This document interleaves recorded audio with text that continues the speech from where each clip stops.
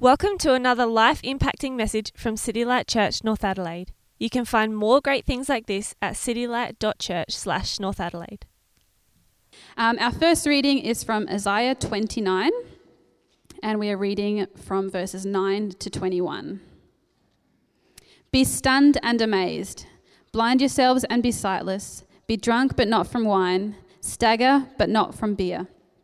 The Lord has brought over you a deep sleep. He has sealed your eyes, the prophets. He has covered your heads, the seers. For you, this whole vision is nothing but words sealed in a scroll. And if you give the scroll to someone who can read and say, "Read this, please," they will answer, "I can't, it is sealed." Or if you give the scroll to someone who cannot read and say, "Read this, please," they will answer, "I don't know how to read." The Lord says, "These people come near to me with their mouth and honor me with their lips, but their hearts are far from me. Their worship of me is based on merely human rules that they have been taught. Therefore, once more, I will astound these people with wonder upon wonder. The wisdom of the wise will perish. The intelligence of the intelligent will vanish. Woe to those who go to great depths to hide their plans from the Lord, who do their work in darkness and think, 'Who sees us? Who will know?' You turn these things upside down, as if the potter were thought to be like the clay. Shall what is formed to say to the one who formed it, 'You did not make me'? Can the pot say to the potter, 'You know nothing'? In a very short time will not Lebanon be turned into a fertile field, and the fertile field seem like a forest? In that day the deaf will hear the words of the scroll, and out of gloom and darkness the eyes of the blind will see. Once more the humble will rejoice in the Lord. The needy will rejoice in the Holy One of Israel. The ruthless will vanish, the mockers will disappear, and all who have an eye for evil will be cut down. Those who with a word make someone out to be guilty, who ensnare the defender in court, and with false testimony deprive the innocent of justice." And the second reading is from 1 Corinthians chapter 1, verse 18, and we're reading through to chapter 2, verse 5. "For the message of the cross is foolishness to those who are perishing, but to us who are being saved it is the power of God, for it is written, 'I will destroy the wisdom of the wise, the intelligence of the intelligent I will frustrate.' Where is the wise person? Where is the teacher of the law? Where is the philosopher of this age? Has not God made foolish the wisdom of the world? For since in the wisdom of God the world through its wisdom did not know him, God was pleased through the foolishness of what was preached to save those who believe. Jews demand signs and Greeks look for wisdom, but we preach Christ crucified, a stumbling block to Jews and foolishness to Gentiles. But to those whom God has called, both Jews and Greeks, Christ the power of God and the wisdom of God. For the foolishness of God is wiser than human wisdom, and the weakness of God is stronger than human strength. Brothers and sisters, think of what you were when you were called. Not many of you were wise by human standards. Not many were influential. Not many were of noble birth. But God chose the foolish things of the world to shame the wise. God chose the weak things of the world to shame the strong. God chose the lowly things of this world and the despised things and the things that are not to nullify the things that are, so that no one may boast before him. It is because of him that you are in Christ Jesus, who has become for us wisdom from God. That is our righteousness, holiness, and redemption. Therefore, as it is written, let the one who boasts boast in the Lord. And so it was with me, brothers and sisters, when I came to you. I did not come with eloquence or human wisdom as I proclaimed to you the testimony about God. For I resolved to know nothing while I was with you except Jesus Christ and him crucified. I came to you in weakness with great fear and trembling. My message and my preaching were not with wise and persuasive words, but with a demonstration of the Spirit's power, so that your faith might not rest on human wisdom, but on God's power." Thanks, Lauren. Please keep that part of God's Word open, 1 Corinthians chapter 1, verse 18 through to 2:5. That would be really good. Happy Father's Day to all those who are fathers here today. I'm sort of saying it to myself, actually. Got my Father's Day socks on. They were given to me yesterday, so, there you go. And I want to say happy Father's Day, but also I'm always drawn to Romans 12 on days like today, where as God's people we're called to rejoice with those who rejoice and we're called to mourn with those who mourn. Father's Day isn't a happy day for absolutely everyone. It can be a really hard day for some. It is a day where we ought to rejoice and give thanks to God for fathers and the role they have in our lives and in the world. But for a number of us, that may not be, the father you had may not be the father you thought you would have. And maybe you're here today as well and you would love to be a father as well, and that for you is something that's not quite happening yet, and that's a challenge. So just think it's good for us to remember that on a day like today. We rejoice with those who rejoice, we mourn with those who mourn. As we come to God's word, let's pray, shall we? Ask God to help us today. Heavenly Father, we thank you and praise you for your word, and we thank you that we have it in front of us today. We thank you for the freedom we have in this city and in this country to open your word and to meet freely together. Father, help us to not take that for granted. Father, we pray with thanks for this day where we recognise the role that our fathers play in our world. And it is a significant one, Lord.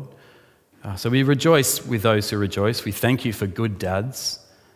We also, Father, mourn with those who mourn, who today it's not such a happy day.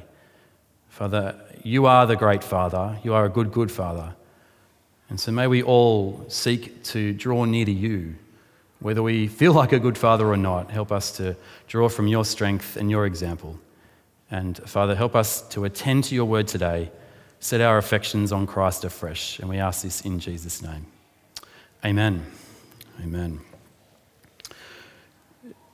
It's struck me over the recent years that I've become somewhat of a conversation stopper.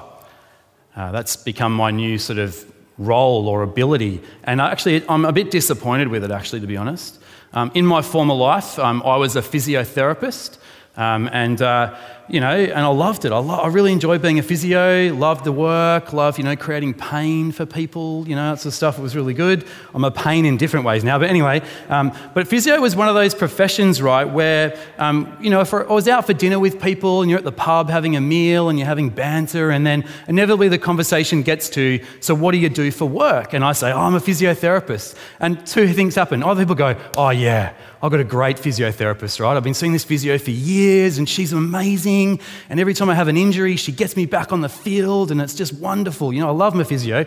Alternatively, people go, oh yeah, my neck's a bit sore actually. Do you reckon you could have a little tinker with it? That's what happens. Now it's a bit different. I go out for dinner, right? And I'm at the pub and I'm having banter with people and then inevitably it gets to, so what do you do? And I say, I'm a pastor of a church. Nothing. And you should see the horror on people's faces, right, when I say that. I've reduced the most socially able and intelligent men and women to panic, right, at the dinner table. It's incredible. Because people, you see this panic flicker on people's faces, what do I say now? What's the follow-up to that? It's crazy. This is the classic one. Oh, that's interesting. And you know what? The word interesting, right, is the most stretchable word in the English language, right? It can mean absolutely anything. People don't feel comfortable talking to a pastor or a minister, or if you're an old person, a vicar. People don't like that, opposed to talking to a physiotherapist. The connection points are really kind of different. And you come to a passage like we just had read, 1 Corinthians chapter 1, verse 18 and following. And of course, the Apostle Paul would say, well, that's the case, right?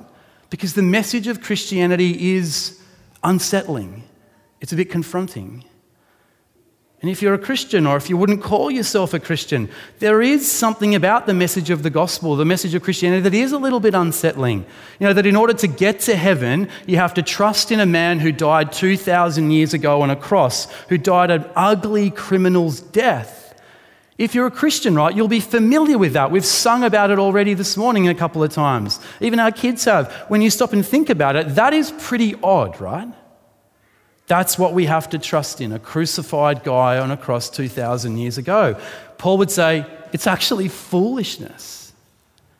And if you're a Christian, I imagine you've found yourself in a situation here or there where someone's asked you, oh, right, so you're a Christian, what does that mean? And you start explaining it, right? You start saying, well, I'm a sinner and I deserve God's judgment, but Jesus died in my place 2,000 years ago for my forgiveness. And there's something in you that thinks, how could anyone take me seriously right now?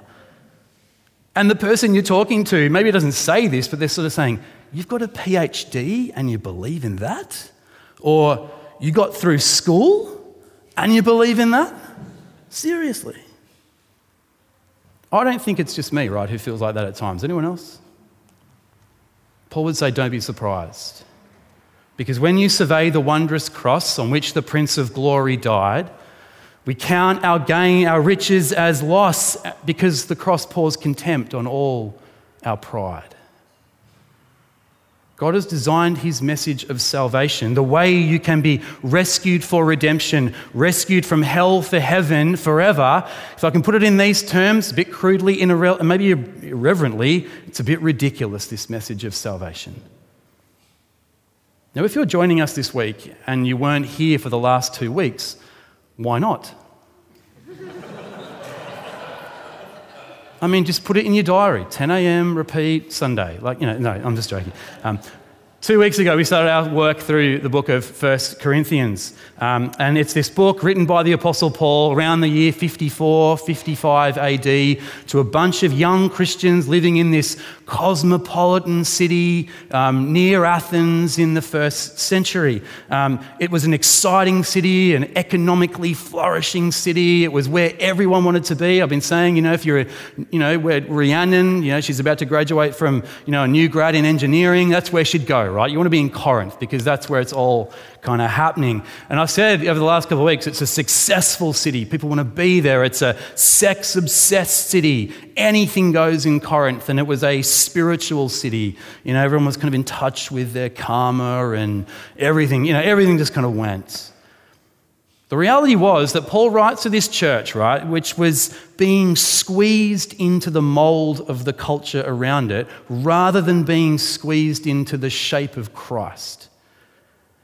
One commentator says there was a church at Corinth, but there was a lot of Corinth in the church too. Churches being squeezed into the shape of the world rather than being shaped by their relationship with God the Father and their relationship with Christ the Son. That's the issue. As we go through the book of 1 Corinthians or 1 Corinthians, chapters 1 through to 4 deal with all these divisions that are creeping up in the church, these gangs and cliques and people wanting to follow these sort of cool leaders with these different personalities and styles. Chapters 5 through 7 mainly deals with sort of sexual behavior. Chapters 8 through to 10 kind of deal with how the Corinthians were kind of, trumping their own personal rights rather than showing love to each other. Chapters 11 through 14, all about the gifts that God's given to the church and how they're to be used for the upbuilding of others and in the gathering. Chapter 15 is all about the game-changing resurrection, how Jesus' resurrection from the grave changes everything, both now and forever. The section we're in, this section this morning, is 1 Corinthians 1 to 4, which is all about the leaders. You see, divisions had become a real thing. As the members of this local church in Corinth had begun to cling to different leaders, their personalities and their styles, particularly how good they were at speaking. Public speaking in Corinth was a big deal, right? Weekend entertainment would be watching, like Socrates debate Heracles rather than binge watching Parks and Rec, right? Online or whatever you're into right now. And the love of speakers was not based on what they said, it was actually based on how they said things, right? How poetic and persuasive and impressive and compelling they were. Now, it's different for us. I don't think we really value public speaking that much anymore, at least not like these guys did. But let me give you just a little example to give you an idea of what it was maybe like, right? When I was at school, which wasn't very long ago, no, it was a while ago, I was part of the debating team. Anyone else part of the debating team? Yeah, good on you guys. We'll meet together and console each other. No, I was part of the debating team. I was also into sport. I wasn't that, I wasn't that kid. But one year we had a very strong team. I was connected with two very impressive young girls in my class. I was by far and away the weakest link, right? We entered this inter kind of school debating competition and we got all the way to the final. Like, it was incredible, right? And the debate in the final was this: Australia should become a republic because it will financially advantage us as a country. And I'm like, I'm in year 11 and I'm like, I didn't even understand what the topic was, right? But anyway, we were opposing, right? We were opposing the side. And as the debate went on, it was clear that we were going down, right? It was not a good day for us. And we weren't going to win. And then Heidi, she was cracking. Heidi stood up and she closed our argument wonderfully. She said this is basically what she said. The other team has made some very strong arguments about the economy and how that will benefit our country becoming a republic. But let me quote to you from McAllister's PhD on the matter of economies of overseas territories. She quoted all these amazing stats, right, showing how disastrous it would be to us as a nation economically. And we won. So we carried out, the three of us, this massive trophy. It was extraordinary, right? Afterwards, I went up to Heidi and I said, Heidi, what was that? I said, I've never heard about McAllister when we were preparing for this debate. Well, where did that come from? She goes, she said, it's a bit like the Woman's Weekly. I just made it up. It was nonsense. That's Corinthian debating, right? That's debating. Who cares about whether it's true or not? Who cares about the content? If it's good, does it win? Is it compelling? Is it persuasive? Bam. That's what was going on in Corinth. Now, we need to understand that in order to understand what Paul is kind of writing against when we come to this. Some people had arrived in Corinth, they'd heard the Christian message, but they'd said, what Paul told you is all right, but I think we need to pimp up the message a bit. Let's make it a bit more sexy. Because the message of a man dying, for them, like 20 years ago on a cross, that's not going to persuade anybody. We need to give the message a bit more glitz, a bit more bling. And the outcome in chapter 1-4 is division. And that's something you can find all over this city, right? You can't preach that Jesus died for your sins. You can't preach that Jesus took the wrath of God upon the cross. You can't preach that there are only two ways to live. People won't accept that. You have to tell them that, come to Jesus. He'll make your life better. Jesus will make you a nicer person. Jesus will give you purpose and meaning in life. Come to Jesus. You'll be wealthier and healthier. Make the message sexy and attractive. I mean, if people are going to become Christians, we've got to do that. And Paul is saying, no, don't do that. 1 Corinthians chapter 1, verse 17, Paul says this: For Christ did not send me to baptize, but to preach the gospel, not with wisdom and eloquence, lest the cross of Christ be emptied of its power. I've got 3 points today. You're going, flipping out, that was a long introduction. I've got 3 points today that we're going to look at. A foolish message, a foolish people, and a foolish preacher. Paul really wants us to be reminded that the cross is at the center of all things and we need to view everything in life through the lens of the cross. A foolish message, a foolish people, a foolish preacher. First, come with me to a foolish message. Have a look with me at verse 18 of chapter 1. For the message of the cross, Paul writes, is foolishness to those who are perishing, but to us who are being saved, it is the power of God. The first challenge we face as we look at these verses is that for many of us, I reckon, the cross has become so familiar that it's become a little bit dulled in our lives. At least I speak personally. When not many of us use money anymore, like actual physical money. But when you come across like a brand new minted dollar coin and it just stands out amidst all the other sort of more dulled coins, you just notice it. It's like, wow, that must be worth more than $1, but over time it kind of becomes dulled. It loses its sheen, no longer sparkles. You see, crucifixion, right, was horrific. Horrible. It was a terrible, ghastly way to die. It was the supreme penalty reserved for rebels and for slaves. It was totally shameful.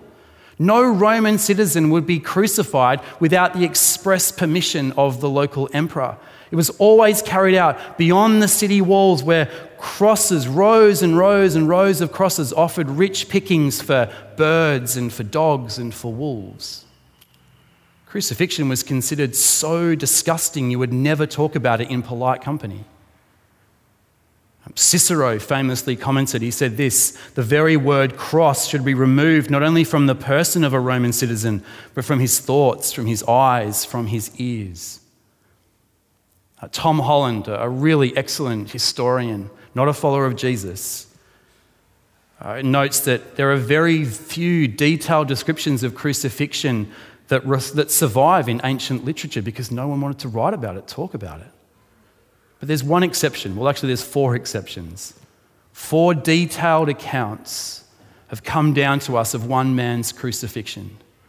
Accounts of what in the Greek was called the euangelion, the good news, the gospel. Good news about a crucifixion would have sounded stupid, even like a sick joke in the first century. But that was the message that God sent the Apostle Paul to preach. And Paul could no more think about Christianity without the cross than you and I could think about Mozart without music, or I could think about Richmond without Dustin Martin. In verse 18, Paul calls the gospel the message of the cross. Writing to the church of Corinth in AD 54, 55, Paul drags the Corinthian believers back to the cross, back to Calvary. He wants to help them see everything through the lens of the cross, and he needs them to do it. See, Corinth was a very wealthy, sophisticated city. It was proud of its economic sort of ability, its reputation as a successful and powerful place. A message stamped with a crucified Saviour wasn't the message that sophisticated Corinth wanted. The local church at Corinth had reconstructed its spirituality without the embarrassment of the cross. You can hear them saying like, oh, we're Corinthians. The message of the cross isn't going to fly here, Paul, you know. I mean, we're very clever people. We have clever ideas, and you want to wheel out a cross? Writing last year in his book, Outgrowing God, Richard Dawkins, the patron saint of New Atheism, God's favourite atheist, concluded, he wrote this: the doctrine of the atonement, which Christians take very seriously indeed, is so deeply, deeply nasty that it deserves to be savagely ridiculed. The thing I would say to Richard is, well, ridiculing the cross is nothing new. It's been going on for centuries. Verse 18 tells us that the message of the cross is foolishness to those who are perishing, but to those who are being saved, it is the power of God. We don't naturally like the message of the cross. Its implication is deeply offensive. 20th century German martyr Dietrich Bonhoeffer said this: the cross is God's truth about us written in blood across a wooden beam. It tells us that we are not wise enough to know him. We're not strong enough to save ourselves. The cross closes off all other options. It declares that all other ways of salvation don't work. If there were any other way we could be saved than through the death of Christ on the cross, then the cross of Christ wouldn't be needed. But at the cross, God took our sin on himself and suffered his own divine judgment in our place. See, the cross divides the human race. Ultimately, there are only 2 kinds of people. There are those who are perishing, according to verse 18, or those who are being saved. Those who find the cross foolishness, and those who know it is God's power to forgive them and rescue them from his wrath. You know what? In eternity, it won't matter if you were educated or not. It won't matter if you were a big earner or on the minimum wage. Justice and righteousness in our society are important, don't get me wrong. But when it comes to eternity, the only thing that will matter is whether the cross was foolishness to you or the life-changing power of God. I don't know, as you hear this today, maybe you've wandered away from the Christian faith. Maybe this is the first time you've heard this. How can you know God? How can you get right with him? The only way this passage says, the only way Paul says, is through trusting in Jesus' death on the cross in your place. The cross, it was a stumbling block to the Jews. A crucified Messiah didn't meet their expectations, verse 22. It was utter foolishness to the Greeks. To think that a God who crucified himself to forgive his enemies, it did not fit with their categories, verse 24. But to those whom God has called, Paul writes, both Jews and Greeks, Christ is both the power and the wisdom of God. God dictates the terms. And I know it sounds foolish. The cross has always and always will sound foolish. Please, brothers and sisters, don't let that move you. Don't let that move us as a church.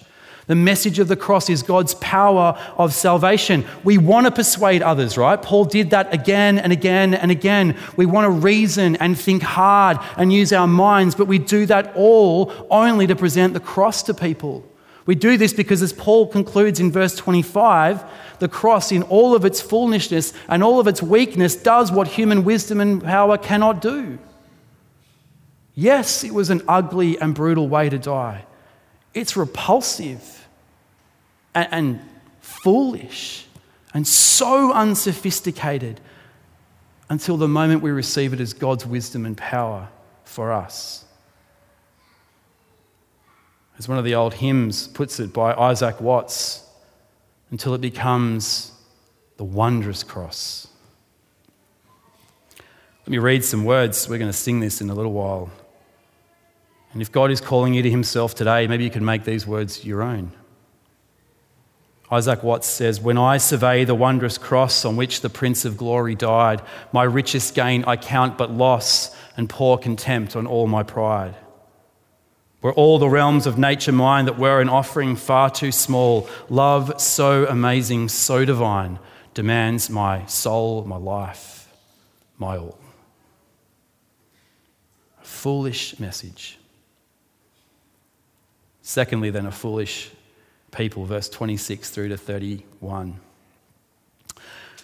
About 200 years ago, during the great revivals of the 18th century in UK and Europe, where thousands and thousands of ordinary people were turning to Christ, there was a woman named the Countess of Huntingdon who was a newly converted follower of Jesus, and she said that she was saved by the letter M. She was saved by the letter M, and you're going, well, what's she on about, right? But it was a difference in verse 26, right, between not any of noble birth versus not many of noble birth. We've looked at God's foolish message, verse 18 to 25, verses 26 to 31. Paul turns to the gospel's foolish people, the foolish followers of Christ. He wants the Corinthians to see themselves through the lens of the cross. Again, Corinth was this strategic place. Its location made the city great, great economic sort of importance. Culturally, Corinth saw itself as sophisticated and highly intellectual. Tourists, right, would flock to the city of Corinth every 2 years for the famous Isthmian Games, second only to that of the Olympics. In business and trade and economics and power, they had amazing status. They were a driven and competitive people. It's no surprise, right, that then that sort of driven, competitive nature kind of moved itself into the local church. Again, you can hear the church saying, "Oh, we're the church at Corinth. We are the strategic ones. Look at our location." True enough, it was a great mission field, but Paul challenges the iceberg of pride that's just floating beneath the surface. Have a look at verse 26. "Brothers and sisters, think of what you were when you were called. Not many of you were wise by human standards. Not many were influential. Not many were of noble birth. But God chose the foolish things of the world to shame the wise. God chose the weak things of the world to shame the strong. God chose the lowly things of this world and the despised things and the things that are not to nullify the things that are. It's a pretty powerful message. When I read this, I'm like, that's not me. I'm quite intelligent. I mean, none of us likes to be thought as foolish or unwise or weak, do we? That's not, We're conditioned, right, to hide our weakness and present our best. We want people to admire us. That's the wisdom of the world, whether you're in Corinth or whether you're in Adelaide. But the cross tells us that we're not that wise, that we couldn't work out who God is. We had to be told. The cross tells us that we're not strong. We couldn't save ourselves. We need to be rescued. There's no place for pride.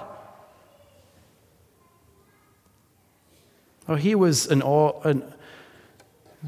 this was an influential church in Corinth, a young church. There were some at this church who were influential and, quite, up and coming. Crispus, he was the former leader of the synagogue. Erastus, he was a leading civil servant. But by and large, the church at Corinth was made up of men and women from very humble backgrounds. It's always been like that. By the large and successful and influential in the world's eyes, find humbling the message of the cross. They find it hard to accept. It's hard to accept that your privilege counts for nothing at the cross. It's challenging to hear that a successful career is irrelevant. The rich young man found it hard to put Jesus before his riches. The cross levels us. As Billy Graham said, I shared this I think last week, that the ground is level at the foot of the cross. Perhaps that's why at Philippi, right, Paul was happy to accept support from the Christians there, but in Corinth, he insisted on earning his living as a tent maker, to the embarrassment of some at Corinth who perhaps valued their professional status a little bit too much. What would Paul write to City Light Church, North Adelaide? I mean, many of us here, right, will be considered wise in the world's eyes. By God's grace, some in City Light, our family of churches, have influence in public and professional life. And whatever financial circumstances and challenges we're facing right now, by almost every measure, we are rich. All the more reason that I believe Paul would tell us to see ourselves afresh through the lens of the cross. Do you remember that we brought nothing to our salvation?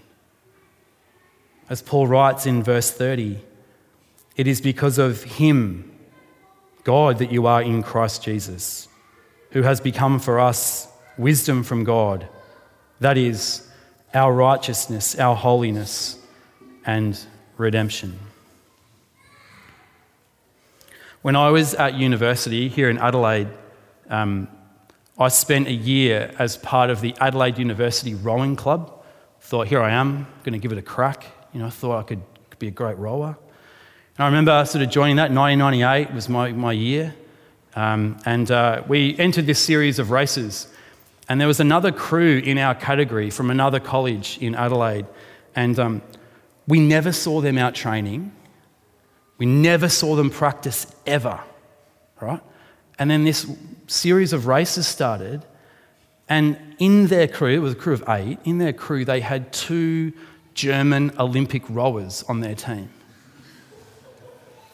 And day after day after day, right, this team, just these 2 German guys just powered this boat up and down the river. And by the end of the week, they'd won everything, right? Absolutely everything. And they got to hang the oar on the wall of the club rooms. And we're just like, flipping heck, this is ridiculous. The other 6 rowers in their team did pretty much nothing at all. Like they basically probably slowed the boat down, if anything, I reckon. This other 6 crew members had nothing to boast about at all, right? Someone else did all the work. They get the prize. And the cross reminds us that we couldn't earn our forgiveness. It's because of him that you are in Christ Jesus. It's because of him that you are saved and have eternal life and the forgiveness of sins.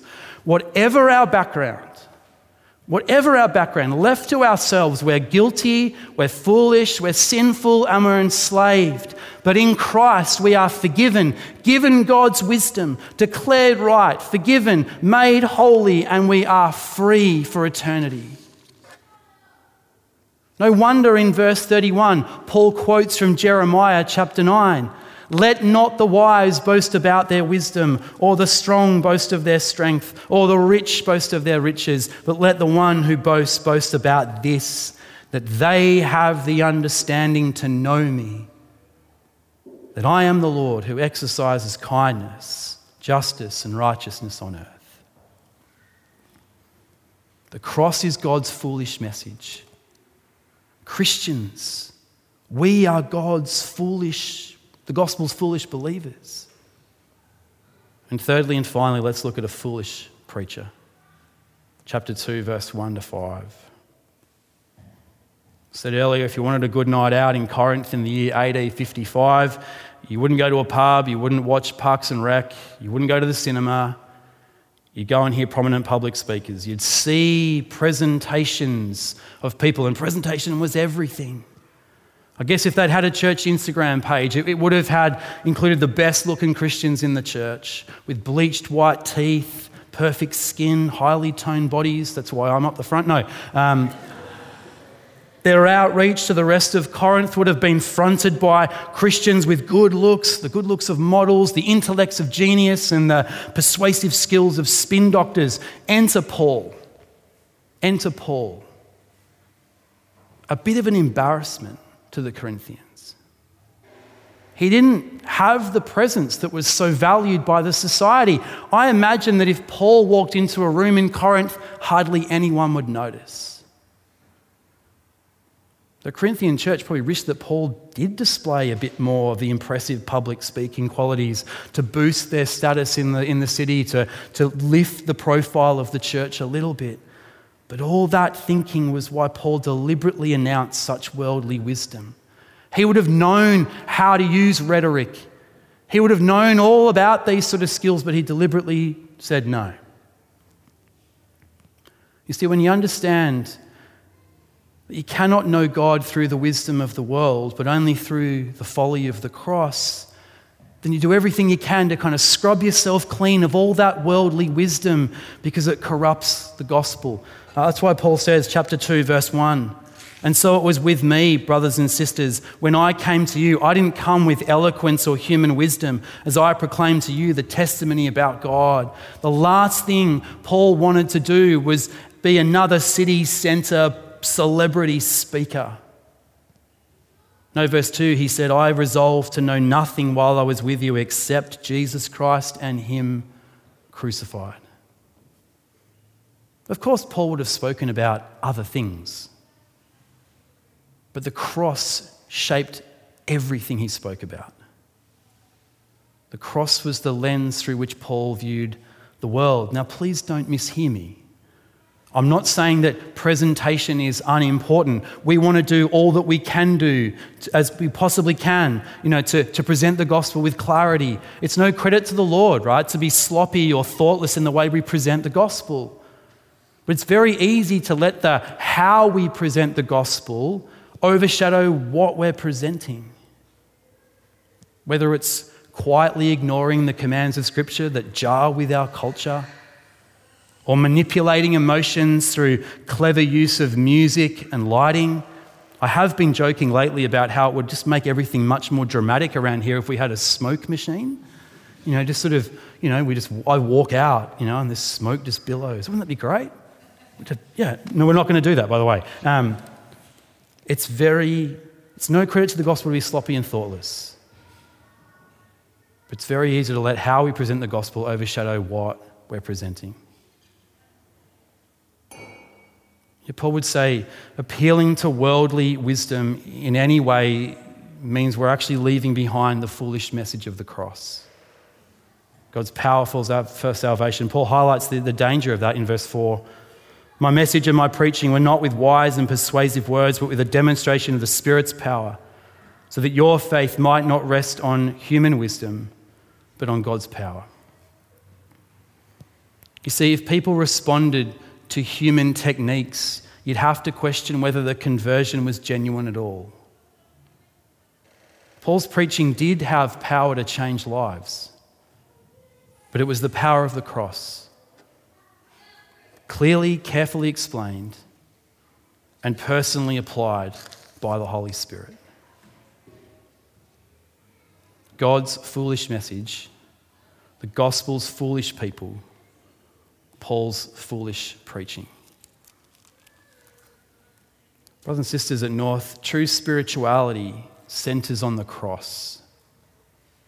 It saves us and it shapes us. The cross must transform the way we look at everything in life. It's only through the cross that life really begins to make sense, where things come into sharp focus through the cross with a sharpness we perhaps hadn't seen before. As I finish, let me close with words we're about to sing, and then we're going to celebrate the Lord's Supper. Isaac Watts again. This is what the cross does to us. I will not boast in anything, no gifts, no power, no wisdom, but I will boast in Jesus Christ, his death and resurrection. Let's pray. Let's pray.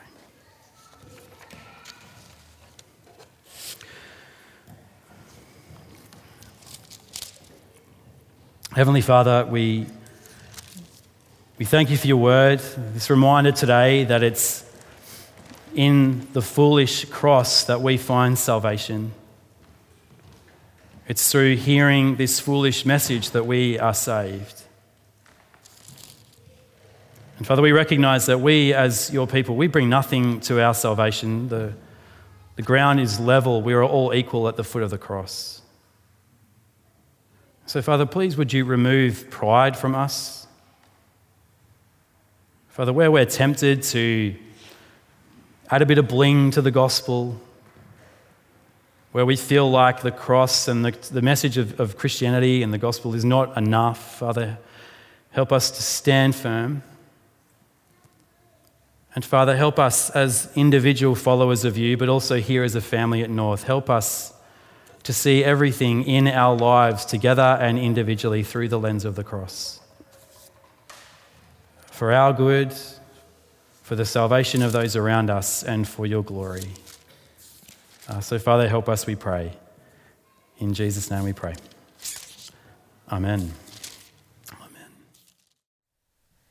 Thank you for listening to audio from City Light Church, North Adelaide. We hope you found it helpful, and we'd love for you to share this message with others.